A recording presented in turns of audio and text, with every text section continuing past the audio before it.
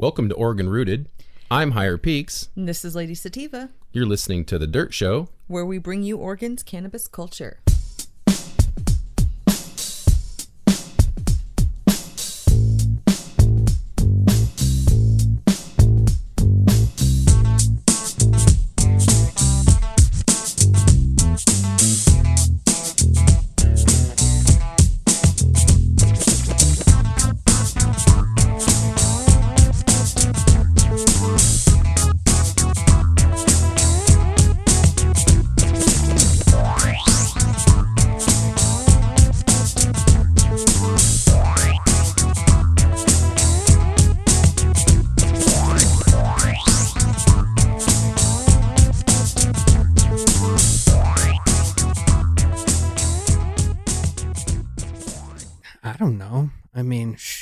If it's mushrooms, I could talk for the next 18 hours probably without getting tired. But no, I think really, I thought about this yesterday. Paul Stamets, he's such a great advocate for mushrooms. Guys like him, guys like Alan Rockefeller, they're these citizen scientists that love mushrooms. And they're such great advocates. They're really raising visibility of mycology, like a love for mycology on many levels. But I saw a little clip of Paul's TED Talk, that famous TED Talk about mushrooms can change the world. I saw a little clip that showed up in a feed yesterday for me. And I've seen that a bunch of times. But again, it was echoing that message of, mushrooms can save the world. And for some reason yesterday, it popped in my head like, the world doesn't need saving. The world's fine. We need the saving. We need the healing. And so anyway, I don't know, maybe it's because I've been honing in on my mission statement. Maybe I'm really trying to focus on the healing aspect of this medicine. But I was like, wow, like the world, there is nothing wrong with the ecosystem of the earth. It is fine. Everything that we label wrong with this world, it's us. Yeah. And in my experience, psilocybin can move us towards what a lot of religions call enlightenment, self-awareness, self-understanding. It's really like, to use a metaphor, psilocybin is like we're the car, we're the vehicle. Psilocybin is the gas. And if you got the right integration, then you have the path and you can actually get somewhere new, somewhere better. So, I don't know about you. I really don't know. I don't think I know anybody that's great and okay and there's nothing wrong with their lives. And I don't know anybody. No, and all the doctors I know are unhappy. All the nurses I know are unhappy. Yeah. My kids are unhappy. Yeah. Everybody's unhappy. Yes. There's just we've lost something, and I think if anything can save us, it might be an experience that you have on psilocybin or MDMA or some of these psychedelics. It just seems to be doing something different to our brains and allowing healing that all our other methods were not allowing for. No, and if you look back at these older cultures and tribal cultures, they were integrating that into their, lives at young ages even. I mean, not just rites of passage, but there are some cultures that did integrate psychedelics into younger folk, and younger people. So absolutely. It's almost like, if you've watched Joe Rogan, you already know all the anthropologists and people that are going, hey, we looked at these photos again and we looked at these relics again. Mushrooms are everywhere. Yeah. Yeah. Well, that's what I mean. It's almost like mushrooms have been a part of our society or culture since the beginning. So, it's almost like if we don't use them, then we don't, we do kind of get lost. I like that. You know what I mean? That we're off. Yeah. That maybe the whole of humanity, what is a Homo sapien as we've evolved? Right. What if the vast majority of that time we were consuming this fruit for a reason? I mean, it goes back to stone ape theory and stuff like that. But right. I think that's very likely. I think all the major religions have a lot of evidence that suggests all these spiritual experiences that the prophets and the important people from their histories have had likely had those with a little help. I think so too. And you can't Probably tell me weren't. Yeah. you can't tell me the first society that didn't grab that mushroom and have that macro dose, just out of the blue. You can't tell me that particular individual did not feel like that was not a religious experience. I mean, Exactly. I could have created several gods, over some macro doses. I mean, if you want to create gods, or if you want to meet some gods, a little DMT blast off gets you Sure, there a lot of times. that's a guaranteed almost. A macro dose of mushrooms, well above, let's say probably well above 4 will probably get you into some of those realms. And for me, I don't necessarily have to go down the whole rabbit hole of it's reconnecting us to the aliens that created us and all that. That might or might not be true. I don't know. If an alien can do all that, then it can definitely make sure I can't figure that out. Yeah. But what it does suggest to me is that when our brains are rewired, there is a desire within our brains to always go back to what is God? Mm-hmm. What are the big answers, right? Like all these questions and unanswered philosophical turmoil that we have as human beings, seems like every time we get high enough, those are the things that psychedelics try to answer for us. What is a macro dose for MycoGeeky? I mean, what is the cultigen? Okay, well, Right? let's in let's the start world out. of potency. Okay, in the world of potency. So let's start out. Let's start out just a basic golden teacher. The old school 5 back in the grams. day, 5 grams. Okay, and then what about a nice ape or like a 2.5? 2.5 does it for me. I'm not 2.5. Now I got guys in my Discord. I got guys in my Discord regularly doing 10 to 15. And I do not endorse that at all. These are people who have done plenty of mushrooms and are making their own decisions. But yeah, I will say that clinically, we almost never see people having psychotic breaks on mushrooms, but there is definitely a point where you're probably going to have a psychotic break. There is, while you're never going to overdose and die from, ingesting psilocybin, you could definitely have a full-blown psychotic episode. That could definitely happen. But I don't think you ever need to remotely approach that, nor do I think that the macro doses need to be had on a weekly basis. Oh, no. Yeah. But I know don't. people who do macro doses on a weekly basis. No more than once a month for me. Once a month is more than plenty. Yeah. I'm honestly with 3 kids. I'm pretty in love with a museum dose. I get you. And for me too. For most part these days, I do micro doses intentionally during certain times, and that works well for me because I do have kids too. And it's not something you can just go around popping all day or something. A lot of times, especially with macro doses, you got to make a plan. You got to have where the kid's gonna be. You got to have all that laid out. So that's your kind of your pre-launch ceremony. But I understand all that. So what would you say to the community at large for the people that are just finding you and finding cultivation and want to get involved? What's your advice on that?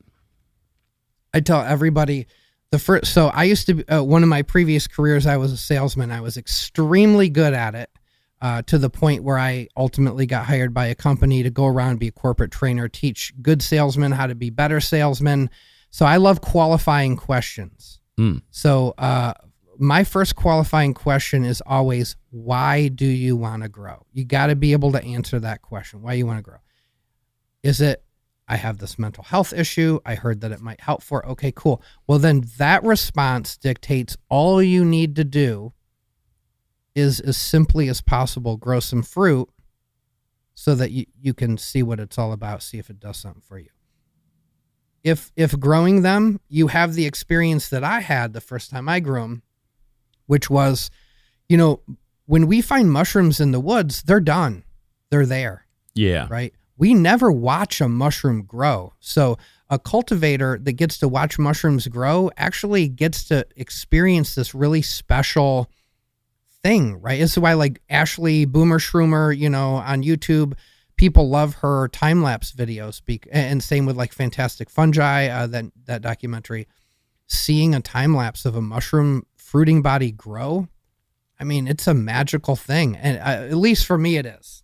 The same way that when I built bespoke furniture and I always was showing off, amazing wood grains and things like that. And I did a few art shows out in Beverly Hills, and some people would walk right by my furniture and other people would go, my God, this is the most beautiful piece of furniture I have ever seen in my entire life. Look at that wood. They're just like spiritually drawn to the wood grain, right? I feel like that is the same for mushrooms. Some people will go, oh, it's mushroom. Cool. I'm just going to use it and it's going to help me out. Great. Other people, there is a true relationship with the mushrooms. If you've watched most of my podcast, I have had people on who I think it's safe to say have a true loving relationship with and sacred relationship with that fruit that goes beyond even ingesting it and using it for its medicinal purpose. They just feel connected to growing mushrooms. They think it's a special thing. I feel the same way. That's really cool. I get really inspired when I hear your podcast, when I hear you talk about it. I can hear the not only the passion, but like the honesty behind what you're always talking about. Can't help it, dude. I hit my head when I was a young kid. I was in a coma for 4 hours. Ooh. I lost that filter. I just say the truth all the time, dude. Well, in good ways, though. I mean, you're very polite about it. I try to be.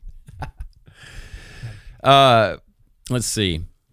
Right. I'm never trying to have anybody on. So I've actually had this. I'd love to talk about this. So yeah.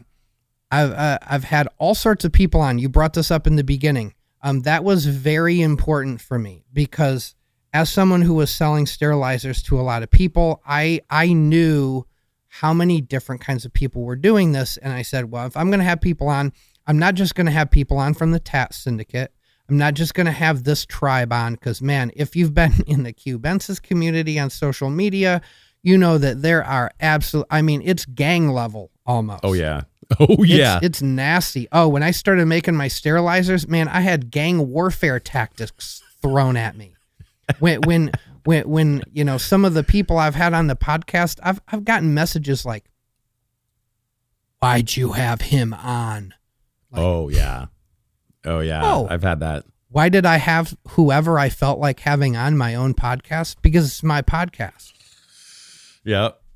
That's like That's like me walking up to my neighbor's house going, hey, Bill, why the fuck did you paint your house green? Yeah. It's his house. He can do whatever he wants, man. Are you kidding me? Did you just ask me that? Get the out of here. Come on. But to not just be a jerk about it, I had that person on because I thought they offered a new, unique perspective that might reflect a segment of the community that I'm a part of. Try to have all sorts of people on. I've had people on and I've shown respect to people who do texts that I would never do in a million years, that I don't think work generally speaking, but I know they work for that person. So I've had people go, I can't believe you had him on. He said to do this. I know that doesn't work. I just had a guy the other day. I know who he is. This guy is, I like him, but he also drives me crazy. He, somebody's on the podcast saying this is what I do. And he spends the entire time in the live chat telling everybody they shouldn't do that. They should do his way. Well, I mean, it looks like your focus is on the wrong place. Yeah. But anyway, I do that and I will continue to do that. I will have, when I had the first female podcast, heard little stirrings of some drama. There's human beings can be sexist. And so human beings are a part of our community. So there's some sexist people in our community. They had little stirrings. But then when I did the second podcast with all women, we had some drama go down. some people were really nasty to some of the guests who were on, and some people who were in other Discords told me about it, and it was despicable. And so, I'm going to keep doing that. I'm about to have a couple people on in the next few weeks that I know are going to piss some people off. I can't wait to piss them off. Stop watching my show. Ooh. I don't need you to watch my show. If you don't like a guest, turn it off. What do you do when you watch Netflix? You start watching a show, you don't like it? Yeah. You turn it off. Oh, yeah. Don't watch it then. I know. I mean, I don't need anyone. I'm here for the people who want to watch the show. I am not here for the people who want to bitch and complain and antagonize. Go start your own podcast. Yeah. Direct challenge. Go start your own podcast. Yeah, you think it's easy? Work. Go do it. Oh man, it's brutal. Higher Peaks. You already know. Oh yeah. There's a lot of pride swallowing, and a lot of free work that you do. It's not all rich games. I can tell you how many hundreds of hours I put into it. Maybe about $400 a month on YouTube. Yeah, exactly. I'm gonna pull a rookie mycologist move and just say it. Yeah, right? No, I get it. I put a massive amount of work into this. I'm making $400 a month for the effort. Yeah, and I'm hoping that will increase because I won't be able to keep doing it for the rest of my life at $400 a month. No, it will. But yeah, I would encourage. This is why I loved having. If you saw the rookie mycologist episode, I had a lot of backlash from all he talks about is money. No, but he's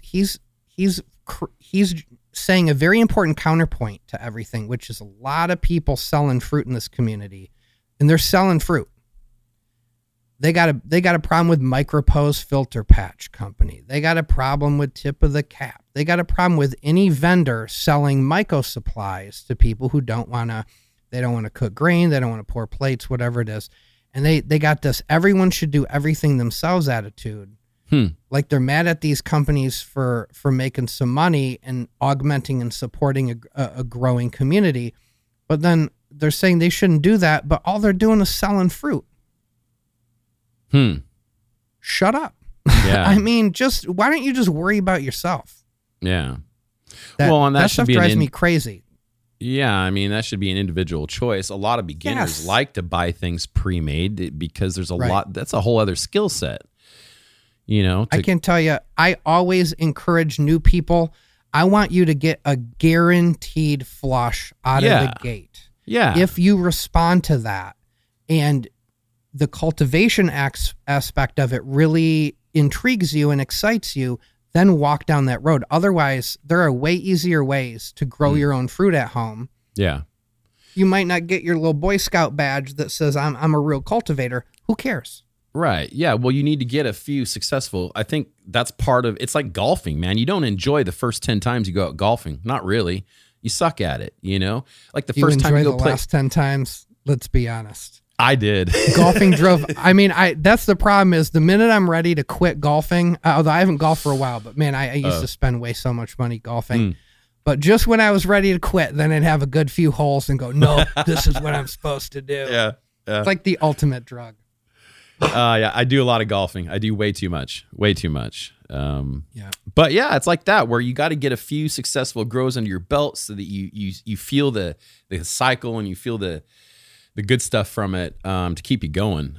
Because once you get into cooking grains and making sub and doing all the work from scratch, there's just so many other factors of contamination involved and variables that just become... It's really true. And all you got to do, the Whitebeard episode, I really loved because for a while I was talking about ethics, explicitly trying to talk about the ethics in the community. And he brought up that one of the ethical problems he had with the community was when someone would come and ask him questions and he would take 1, 2, maybe even 3 hours out of his day to pass it forward, to share information.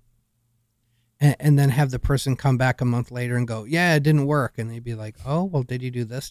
Oh, no, I didn't do pretty much anything you told me to do, but it didn't work. How come? And I could tell he's really frustrated now. Whitebeard's super nice guy. I'm sure he has helped a bunch of people. But I felt when he said that, I was like, oh, man, you are so right. Because I would say 2 out of 3 people will just, they'll listen to you and then they'll just do whatever they feel like doing anyway. And then wonder why it didn't work out. And sometimes even blame you. Well, you told me to do this. Yeah, but I also told you to do these other 5 steps. You didn't do those. Yeah. So, that's, as you get into it, and we're going to do an episode about this. There's a lot of gurus in this community, right? There's a lot of families you can buy into. I'm not going to name any names. Some of them primarily do a lot of good. There's always a point though, where if your family, if you're being told that your family is the only place you should be getting information and you should only be doing the texts of the family, well, then you're in a cult, right? Yeah. Oh, yeah. I mean, I'm an individual in America. We love our individualism. I have learned a lot from a lot of those people, a lot of gurus, but I have not only learned valuable information from those people. So I always tell newbies, it is good to actually have a guru in the beginning. You should just listen to one person who definitely knows how to grow mushrooms, stick to that. And once you got that down, then you get to decide, do you want to try some other stuff? Do you want to see what it's like to do it this way? You know, maybe your guru only grows in tubs. I know a guru that only grows in tubs. Every time somebody talks about bags, he gets super mad. But I grow a lot of great looking flushes and bags. So yeah. And see, this is what got me when I first started all this journey, is because I did look into these groups, you know, Facebook groups and Instagram and all these places, and try YouTube, and tried to collect as much varied data as I could. But what I found is mostly what I got out of it was, you can't do this, and they just tear you down. And it's like, first of all, I really, really don't like someone telling me I can't do something, especially with mushrooms, because it's like, this is the one place you can do whatever you want and find out. You know, it might not be the best, it might not work, but the fact is, it's a playground on these various methods and techs. And like, I didn't even consider myself just using bags. I use a tent and bags. Well, what is that? I mean, that's not bag tech, and it's not tent tech. It's not Martha tent. It's just kind of a hybrid.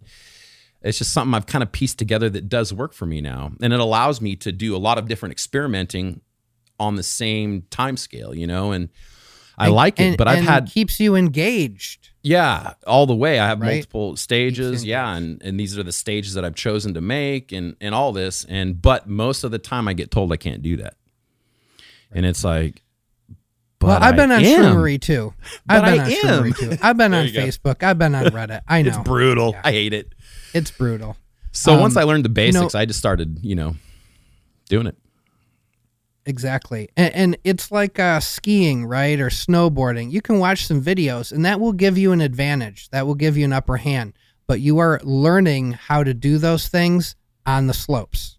Right. You got to go out there and do it. So that's, I get these guys that ask me 100 questions over the course of a month. And I'm like, have you grown yet? No. I'm not answering any more questions until you just pull the trigger and start growing. There you go. And it's like you said, with the culture the way it is now, you can find things like, spawned grain bags and stuff. You can start at a level that will show you a few things, learn a few things, and still get that flush out. Right. So. But I love fully colonized grain blocks or grain bags for a brand new person. Yeah. Because if you buy that from the right person, the amount of knowledge and expertise that is in that bag process and equipment is very high. So if they say, "Oh, it's $40 for this 5-pound bag," that's cheap. Trust me. Oh, I know. Well, and I see that. That's I'm like $40 or $50 for what's been put into that, man. That's, for a guaranteed flush that's going to make $500 to $800 worth of fruit. What are you complaining about? It's too easy. For me, I'm like, wow, that's actually pretty easy. I mean, and I imagine everybody I know that sells colonized grain spawn, I'm like, you're giving it away, dude. You're are. Away. Yeah. But that's true. Great. It's great you're doing that. Is there any other thing? Go ahead. I was going to say, my big thing is, for some reason in this community, it's probably in all the communities, although like I'm into mountain biking pretty hardcore. If I ride a trek bike, no one on their pivot comes up to me and says, "God, you're riding the wrong bike." right? They will talk about how much they love their bike. Yeah. Or maybe they will even go, I had a Trek, it was okay, but man, I really like this pivot. But they'll never go, you got to get rid of your Trek and you got to get a pivot, bro. Right? They won't do that. But in this cube community, people do that. Oh, you shouldn't grow in tubs. Yeah. Oh no, you should do no soak, no simmer. You're wasting your time if you're doing this. Why do you care? Yeah. You have too much free time. Right. If you're worrying about what everyone else is doing. Yeah, and it seems like it shows the priority is wrong, because the focus should be on, well, why are you doing this? Do you need this medicine? Great. I'm glad you're giving this a try.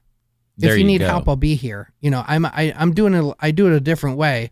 If you find your way doesn't work out, I would be happy to show you how I do it. Yeah, exactly. And I think that's just cannabis 2.0. You know, cannabis is the same way. It's ruthless. People tell you all day, you can't do this. You can't do that. You can't grow that way. You can't use that. You can't. That sucks. That's dirty. That doesn't work. That's nasty. It's like, okay. But I think your point I was going to make about watching mushrooms grow, man. A lot of the reason I started a tent was because I like to sit there in the morning with my coffee, maybe a joint, and sit there and watch them grow. It's definite meditation, man. It is. Yeah, I mean, so some people are going to feel that way and some people don't. And that's what I keep telling everybody. Like, it's cool you want to give this a try, but I don't want to tell you to buy $1,000 flow hood if you don't even know if you like growing mushrooms. I don't want you to buy a sterilizer that 2 months later you're going to go, yes, you know, growing's not my jam. I want you to have the cheapest way to get a taste of what this is all about. Then if you grow a couple tubs, buying some grain spawn from somebody, and you're like, I like this. This is pretty fun growing mushrooms. I want to keep doing it. I say, all right, well, you got bit. I can tell your bet. Say goodbye to your expendable income, but here we go. And then I say, buy a pressure cooker. We're going to learn how to do everything you can do with a pressure cooker. And then when that's going well, then I'm going to say, all right, you're going to have to man up. You're going to have to get that flow hood. And I say that, and I stand by this because it's like in the trades, right? I used to do some pretty high-end restoration work on old historic homes. And so we worked with large timber, and there were situations where you had to have the fancy, specific tool. Like I needed a chainsaw mortiser, or I needed a spade chisel that was 3 inches wide, and it would take me 2 days to sharpen it. Because sometimes you just got to have the right tool. The right tool makes all the difference. If you don't have the right tool, you're going to be wasting time and you're going to have subpar results. That is how I feel about a flow hood. You can use a still air box and you can have success. You can even use garment bag tech. There's a few other options you have. At the end of the day, I have never met somebody that said, I really regret buying my flow hood. Right. I haven't met that person yet. Everybody says, oh my God, contamination is down. I love being in front of the hood. I'm really getting into agar now. Like I only hear positive feedback. And I've also never heard somebody say, I regret spending $1,500 on a flow hood from Eric Myers or from Inverco or wherever you bought it. Like before you buy it, you think $1,500 is a lot. Or even if you buy like a nice used one for $800, you just think, oh, it's so much money. And then you get it and you're like, oh my God, I'd pay $3,000 for one of these now if I had to. Like, right. No, I agree. It's and I valuable tool. I don't know how long I could deal with a still air box. It's just so unpractical to me. To me, that would just discourage me from continuing on. You know what I mean? Like having to deal with that. Now there are guys. So this is the same way in woodworking. Some people are in woodworking because they love the wood. Some people are in it because they love the tools. Some people are in it because they love the furniture that they can make. And some people are somewhere, a conglomeration of those three. I feel like in cultivation, there are people that just relish doing things as cheaply as possible. They love Yeah. if they can figure out a cheap way of doing it. I'll give you a Mhm. good example. Broke Boy Fan Tech. I had Whitebeard on. He talked about it. You buy a box fan for $20. You buy a MERV 13 and a MERV 7 or 8 filter, and you got something that is performing not too far off from a flow hood. For a lot of people who can't afford a flow hood, that is a great alternative. Make 2 of them, and it don't look too different from what I got behind me, right? Sure. So I admire anybody that is engaged in the hobby for whatever reasons. I've also seen the most elaborate still air boxes. I know what plexiglass costs, and I'm like, bro, you could have bought a flow hood. I know you Yeah. could've. What are you doing? But who cares? Yeah. Why do I care? Oh, no. If you love cultivating, do it however you want to do. The proof is in the pudding. What do your fruits look like? I had somebody say, oh, he doesn't even know how to grow. I'll show you the pictures. You tell me I don't know how to grow. Right? I've gotten in conversations like that, though, and I got accused of they were fake pictures. Oh, one guy told me, he goes, well, just because you pulled off that one flush doesn't mean you pull off, 5 others. And so I sent him 5 more, and he's like, oh, those are fake pictures. Yeah. Okay. All right. Core belief, whatever core belief you need to hold on to. Right. Yeah. We're good. We're good. Yep. The older I man. get and the wiser I get, the more I realize that all wisdom usually comes down to who cares? Yeah. Who cares? So how much time do you Ambition, Yeah. it's overrated. How much Ambition never makes anybody happy. It might make you money, and money's Yeah. good. But yeah, the older I get, it's more about the things I'm letting go of are what make me happy. Yes, I agree with that. Also, too, I noticed that comfort becomes a big thing as you get older. Oh yeah. You're almost as old as Oh me. yeah, I just talked about this on the last podcast where I was like, I don't sell fruit, but and what most people who do sell fruit would consider bag appeal. Yeah. For me, I consider like storage appeal. So basic cubes, they're brittle, they crumble, it saddens me to see them get destroyed over time in storage, whether it's in a vacuum sealed bag or just in a jar. Even Melmacs, big Melmac fruit do that. The caps, are brittle, they fall apart. So I like stuff, Apes, ODPE, stuff that dry real hard. And, I can vacuum seal them. They look the same if I take them out. And then also harvestability, right? Like, I don't like harvesting fruit that tear up sub. I don't like harvesting a bunch of tiny fruits. Stormtroopers are one of my favorite cultigens, but they Me are too. they're not fun to harvest. No, But I don't care because seeing that tub, it's like, I don't know where you live. Oh yeah, I do. You're in Portland. No, Southern but Oregon. here, Southern Oregon. Okay. Yeah. But here, you probably don't get any snow, but we get a lot of snow here. I grew up in Michigan. We get a lot of snow. That the mornings when you wake up and it snowed all night and just everything's covered in that blanket of white, and it's just a magical thing to see. That's how I feel with those stormtroopers. So I'll put up with them being difficult to harvest. But yeah, there's so many aspects of how you derive satisfaction or benefits from them. I love zone activities as a ADHDer. The more zone activities I do, the better. I love being in front of this flow hood.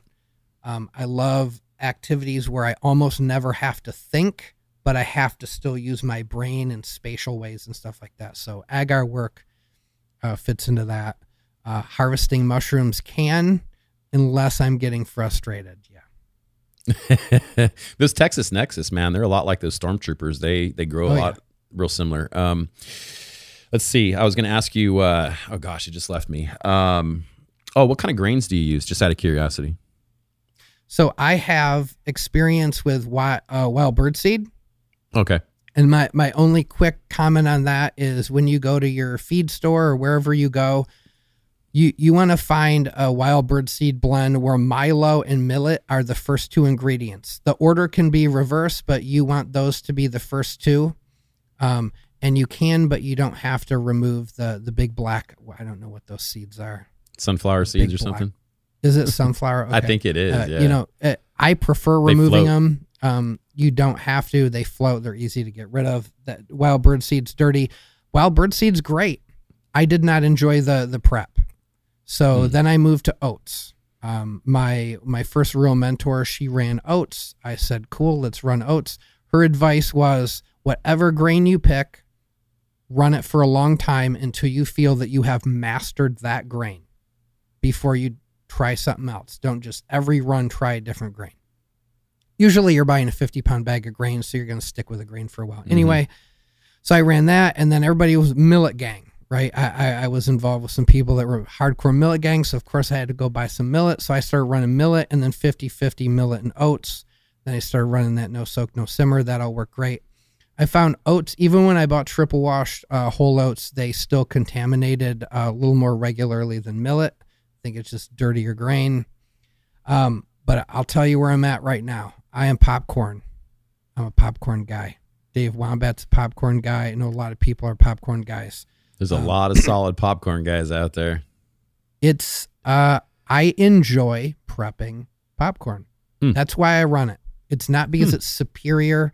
I think probably millet for a consistent, realistic size fruit that stores well. Millet's probably the most superior grain.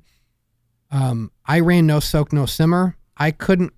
My hydration was never quite where it should be. I think I was high 40s, mid 50s percentage of hydration, and you typically want to be 60. I hit hydration on my popcorn every time.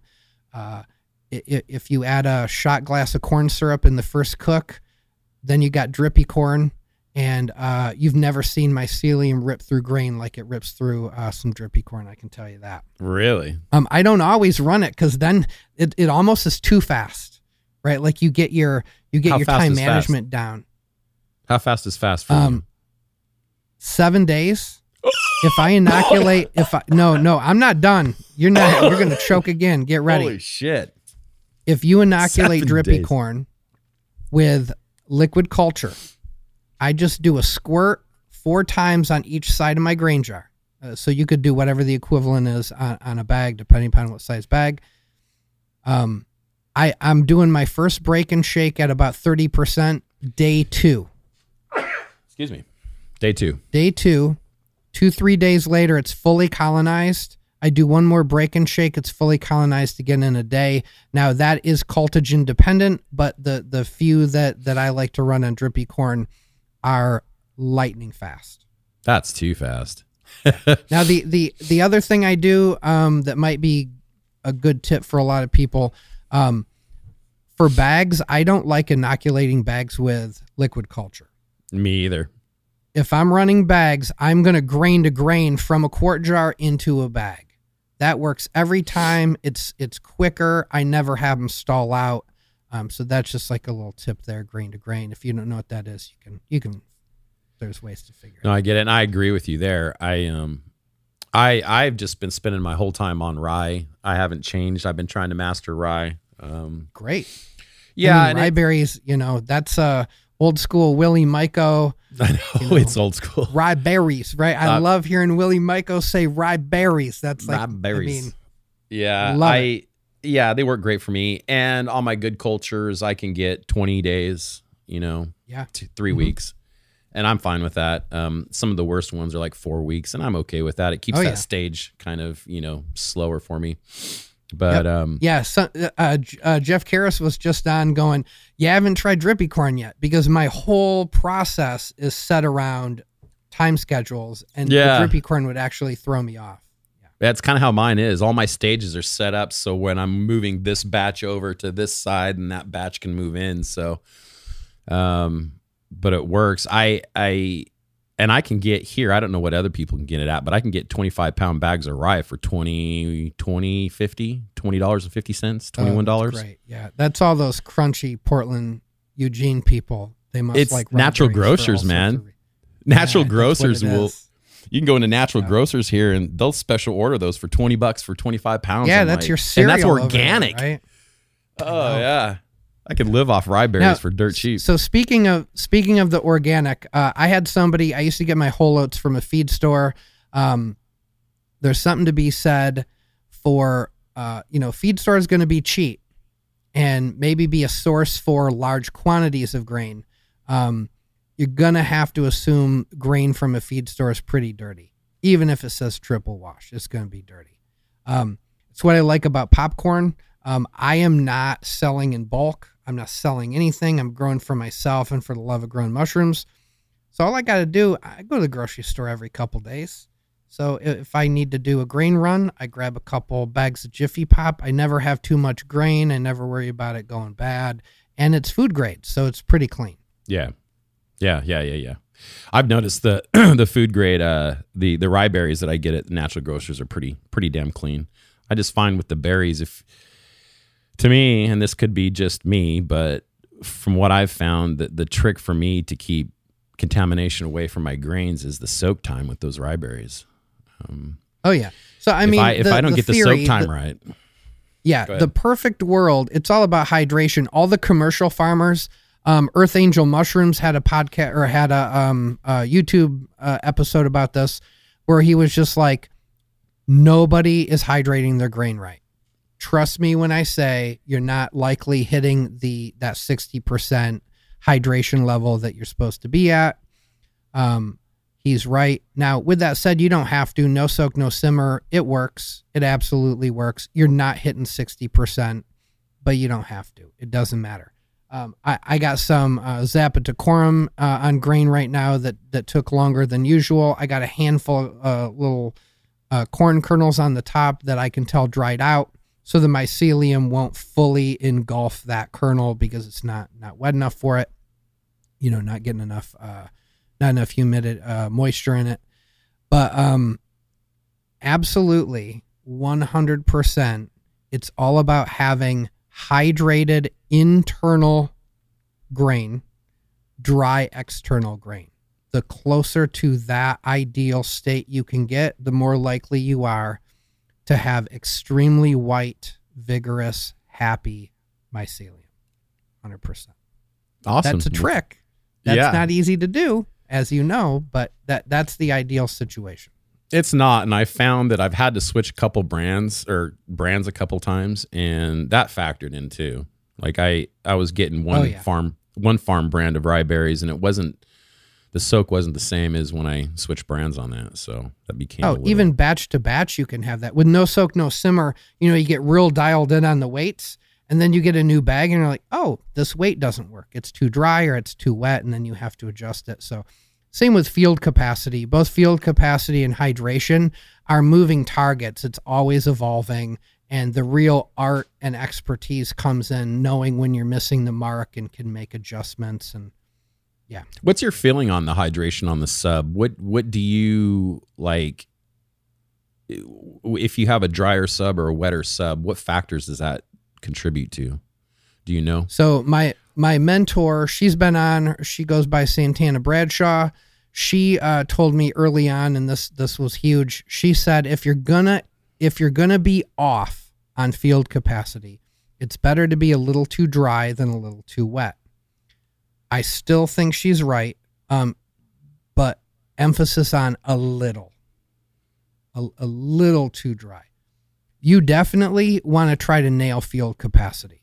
For me, field capacity is taking a fistful of sub, squeezing the bejesus out of it. Now, of course, my grip strength might be different than yours.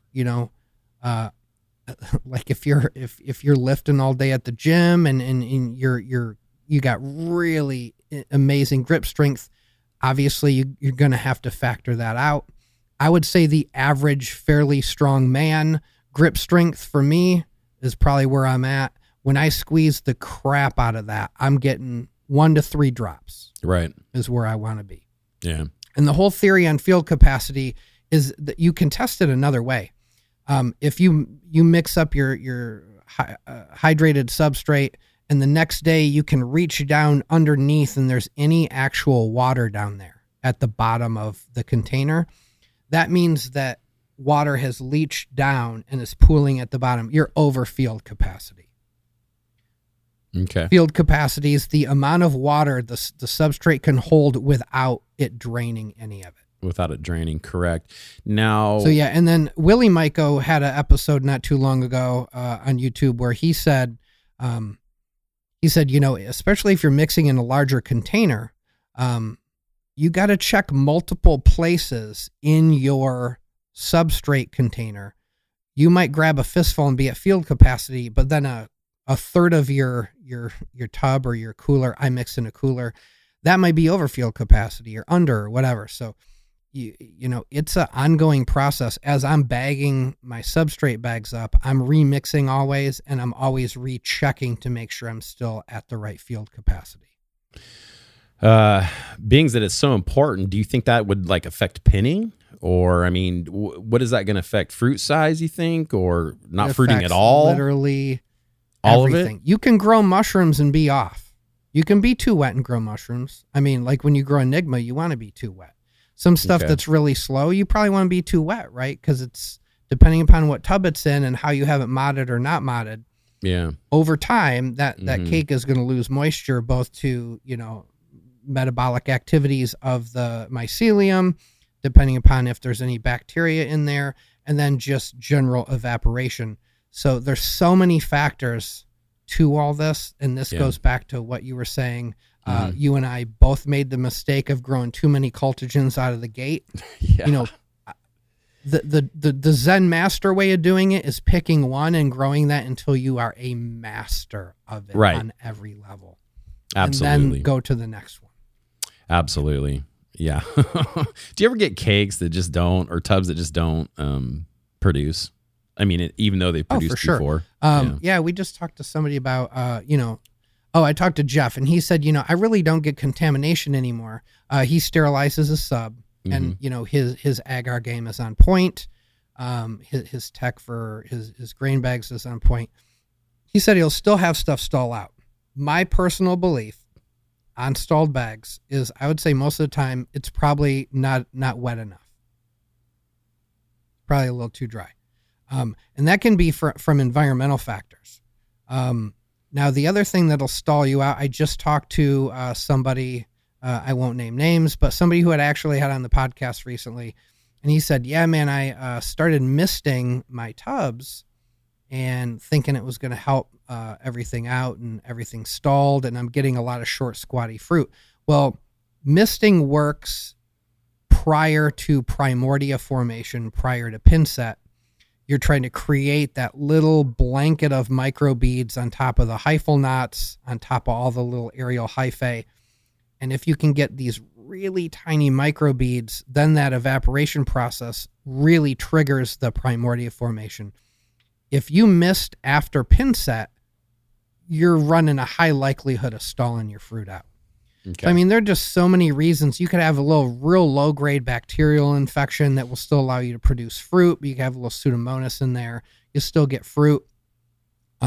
It might stall things out. There's just so many reasons, but at the end of the day, when mushrooms are being created out in nature, it's because at that moment in time, the perfect set of conditions existed. Usually a weather front comes in, you get a lot of rain, and then a warm front comes in and you get this great evaporation process, and that triggers that fruit formation.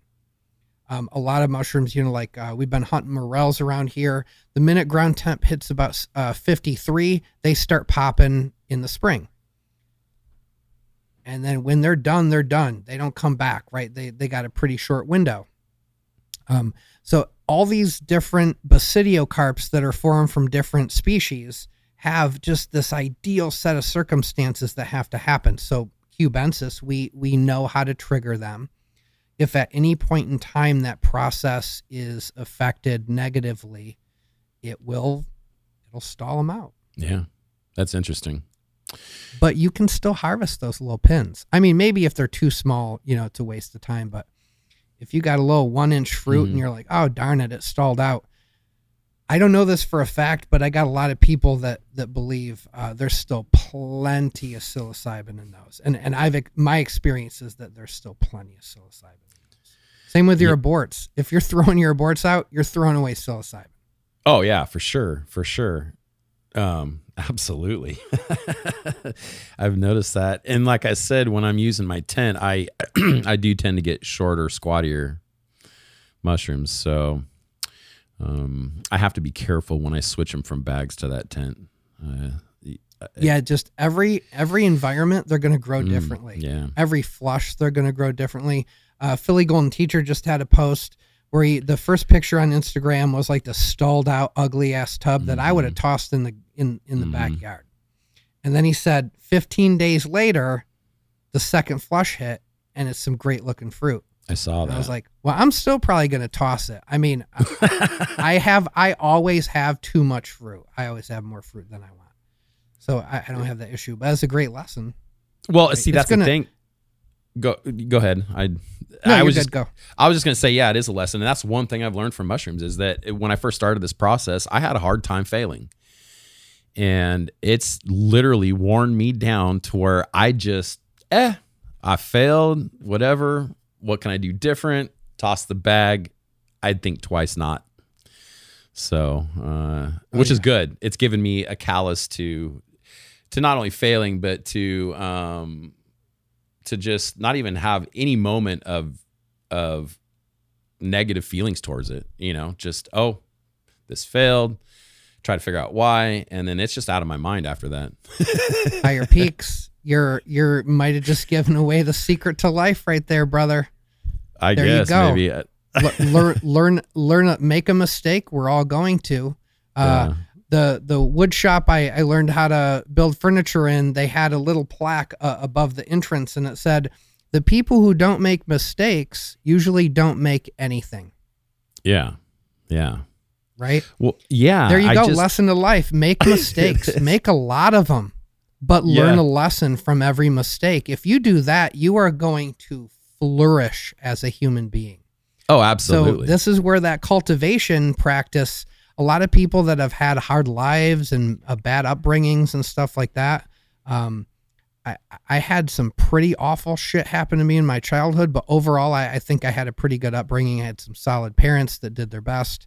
And I know people that had horrible upbringings. Every bad thing they ever did, I'm just like, shit, I would have done the exact same thing. I'm not even mad at you one bit. But this cultivation practice is teaching them some of those lessons. So you get the mushrooms get to be you on one level, right? And you get to see how when you care for something and you do the right things and you give it what it needs, it flourishes. And then you're like, oh, that's me too. Mm-hmm. Right. And the cultivation practice, I mean, it can affect you. I see in a lot of people that I met giving me nothing but addicty vibes. Like, I know addicts. I grew up with some. I know how they act. I know how manipulative an addict can be.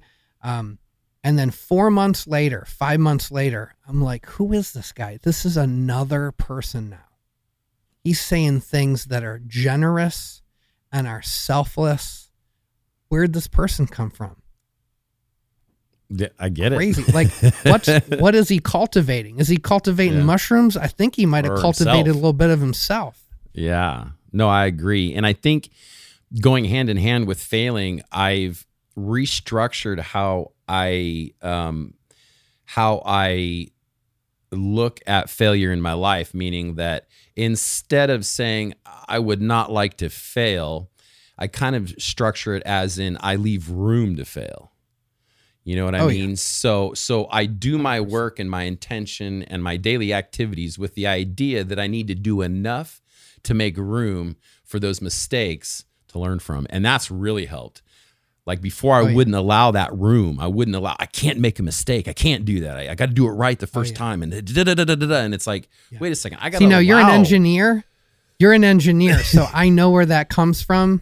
Yeah. My whole family's, my dad's that way. My sister and her husband are nuclear engineers. Trust me. Wow. I know the desire to engineer everything. And I'm also that way. Yes. But boy, Nike really got it figured out, right? Just do it, man. Just do it.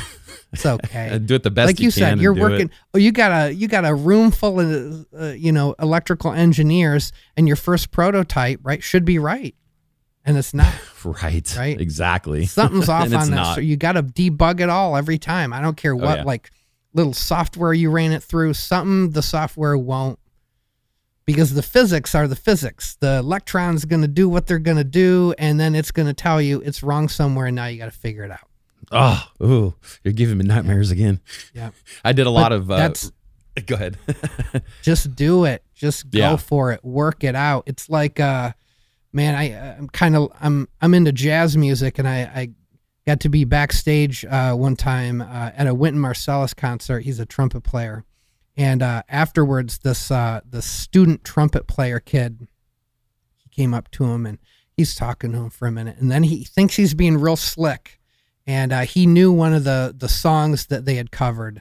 And he knew the chord changes, and he heard what he thought was a wrong note, a note that didn't fit in the bar where he played it. He really laid into that note. And he says that to Wynton Marsalis, and Wynton Marsalis goes, well, you heard it, and I felt it. Yeah. And I'm just like, boom. Right. That's it. Right. Yeah. Like all that. Dude, I just freaking watched American Idol last night with my kids.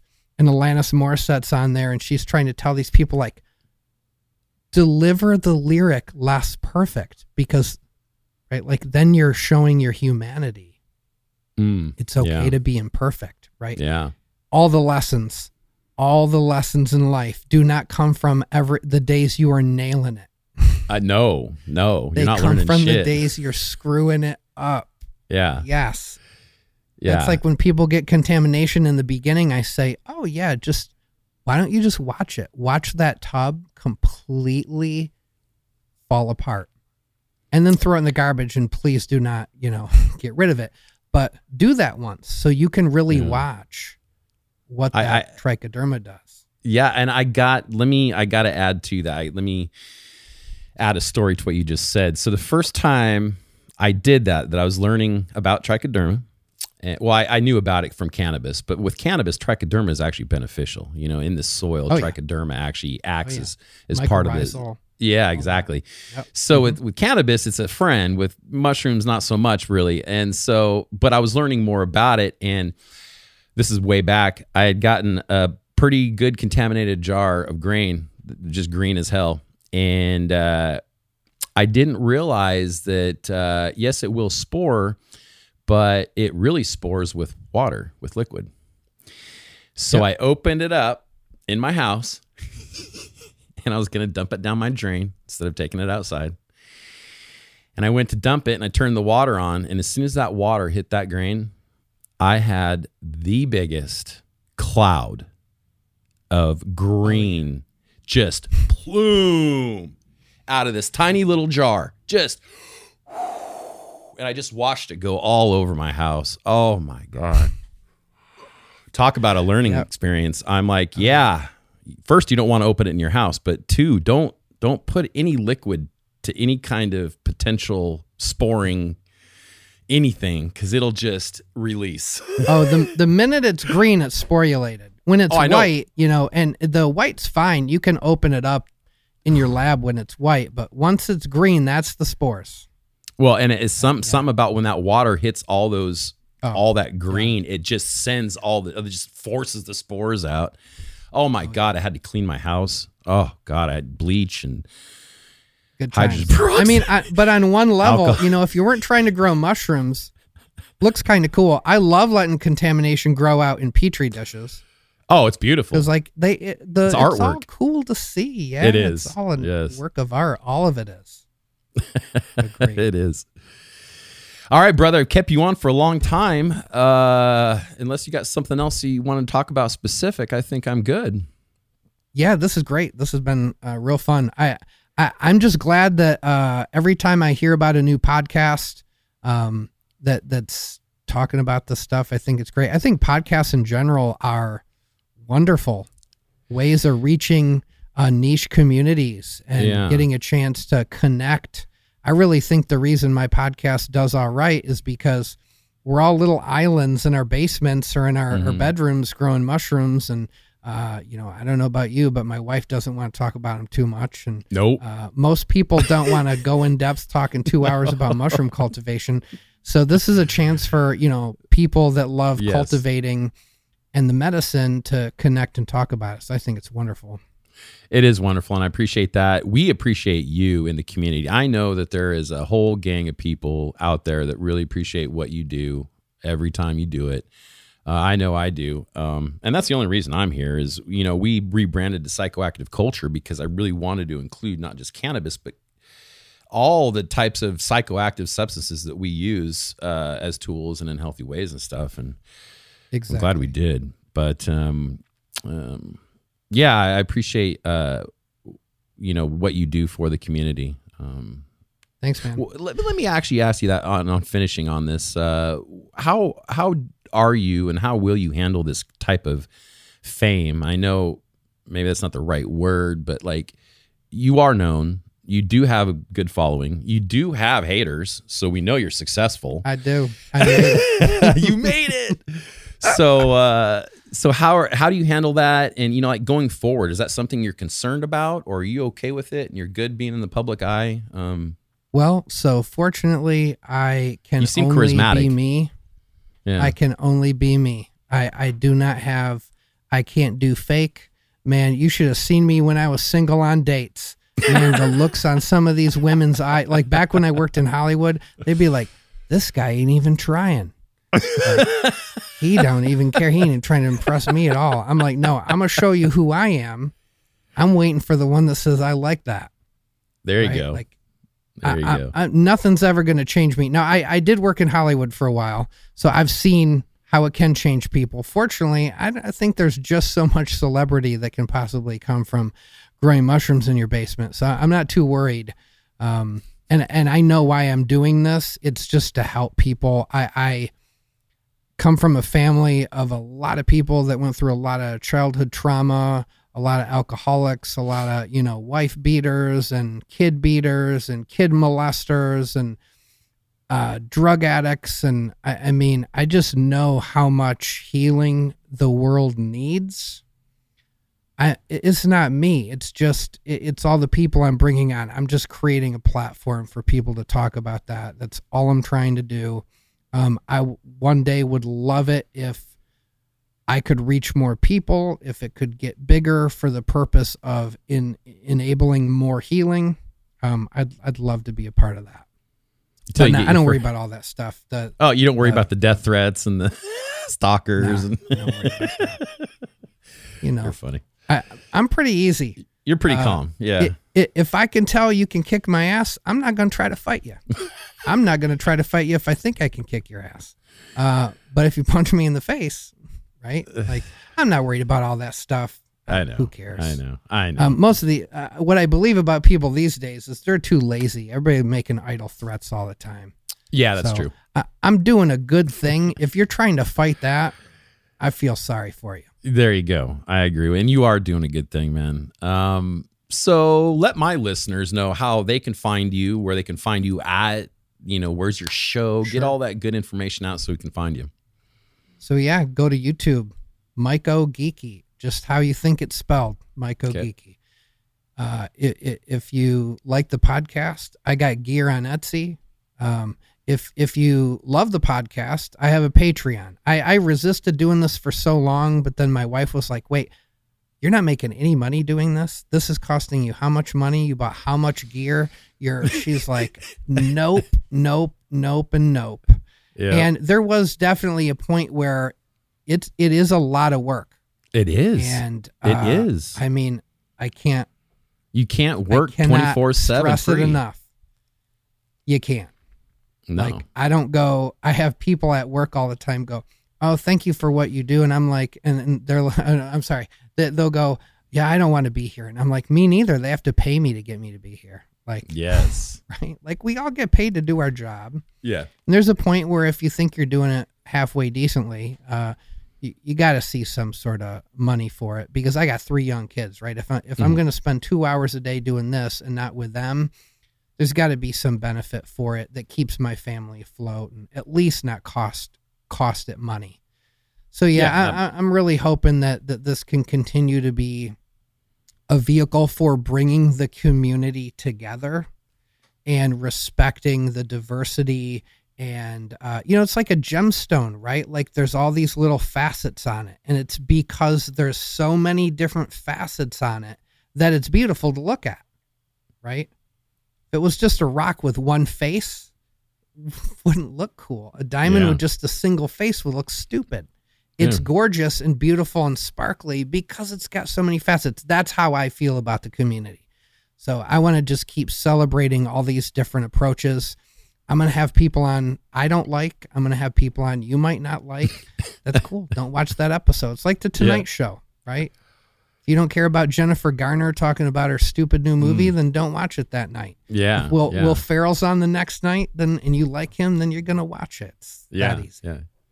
So yeah, YouTube, Etsy, Patreon. I'm on Instagram and Facebook. I'm on all that. But if you just find me on the YouTube, wow, I am old. I just said the YouTube.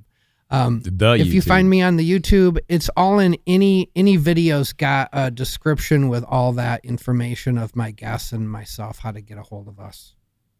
Okay, and then you said you're not doing lives, or you're moving away from that now, or what? Yeah, so I'm moving towards pre-recorded content, just like you guys do. Basically, like all the big boy podcasts do, right? They want to clean up the product. They want to juice up the audio, all that good stuff. So I'm moving towards that, both because it's making scheduling more doable for me. You got to hit, it's one target when you're live. It's like either you're available Monday night at 9 Eastern time or you're not. Yeah. Now you can be like, I'm getting off this and I'm recording 2 segments immediately after this. Oh shit. So sorry. It's been good for that. And yeah, so we're going pre-recorded, mostly been positive. I've been able to up the production value a little bit. Yeah, we'll do lives. We'll still do them. They'll be for special events. Sure. That'll make it nice. Yeah. Like if I can get Paul Stamets on one day, I gotta go live. We gotta go live. God. Right? You would. Yeah, you would. Gotta go live. That would Someday, be awesome. We'll get there. Just keep. I want to get all those guys. My goal is to get more and more leaders and advocates, and I just especially with the decriminalization movement, I want to get more of those players involved. I want the podcast to literally be a boot camp for how to get that stuff, those balls rolling in everybody's regions. So yeah, we'll it's like if you keep showing up to practice, you keep playing basketball, you get better at it, right? So yeah, hoping that happens. Yeah. Yeah. Well, I see it happening. And I again, I really appreciate it, man. I really appreciate you sitting down. Thank you for gracing us with your knowledge and your professionalism. I appreciate it. And for everybody out there, I hope you check out his podcast. It's great. I have learned a lot. I just can't believe that you've gotten that many people and that variety of people to sit down live like that. Yeah. Well, see, this is where ego works to my benefit. Because who doesn't want to I'm going to the people I admire, the people who I think are cool, and just saying, I'd love to show everybody else how cool I think you are. That's all. Yeah, that's cool. All right, MycoGeeky, I appreciate it, brother. Thank you. And I hope that maybe again you'll come back on and I can pick your brain again, see where you're at. Yeah, whenever. I don't know exactly, if you always do one guest or how you do it, but yeah, if you ever feel the need, just reach out. Yes, we do return guests, absolutely, especially when, there's a value there that they're sharing, absolutely. We'd love to have you back on and check in with you and see what's going on then. All right? Awesome. Thank you, sir. I appreciate it. I appreciate the offer to come on. I had a blast, and hope you have a good rest of your day.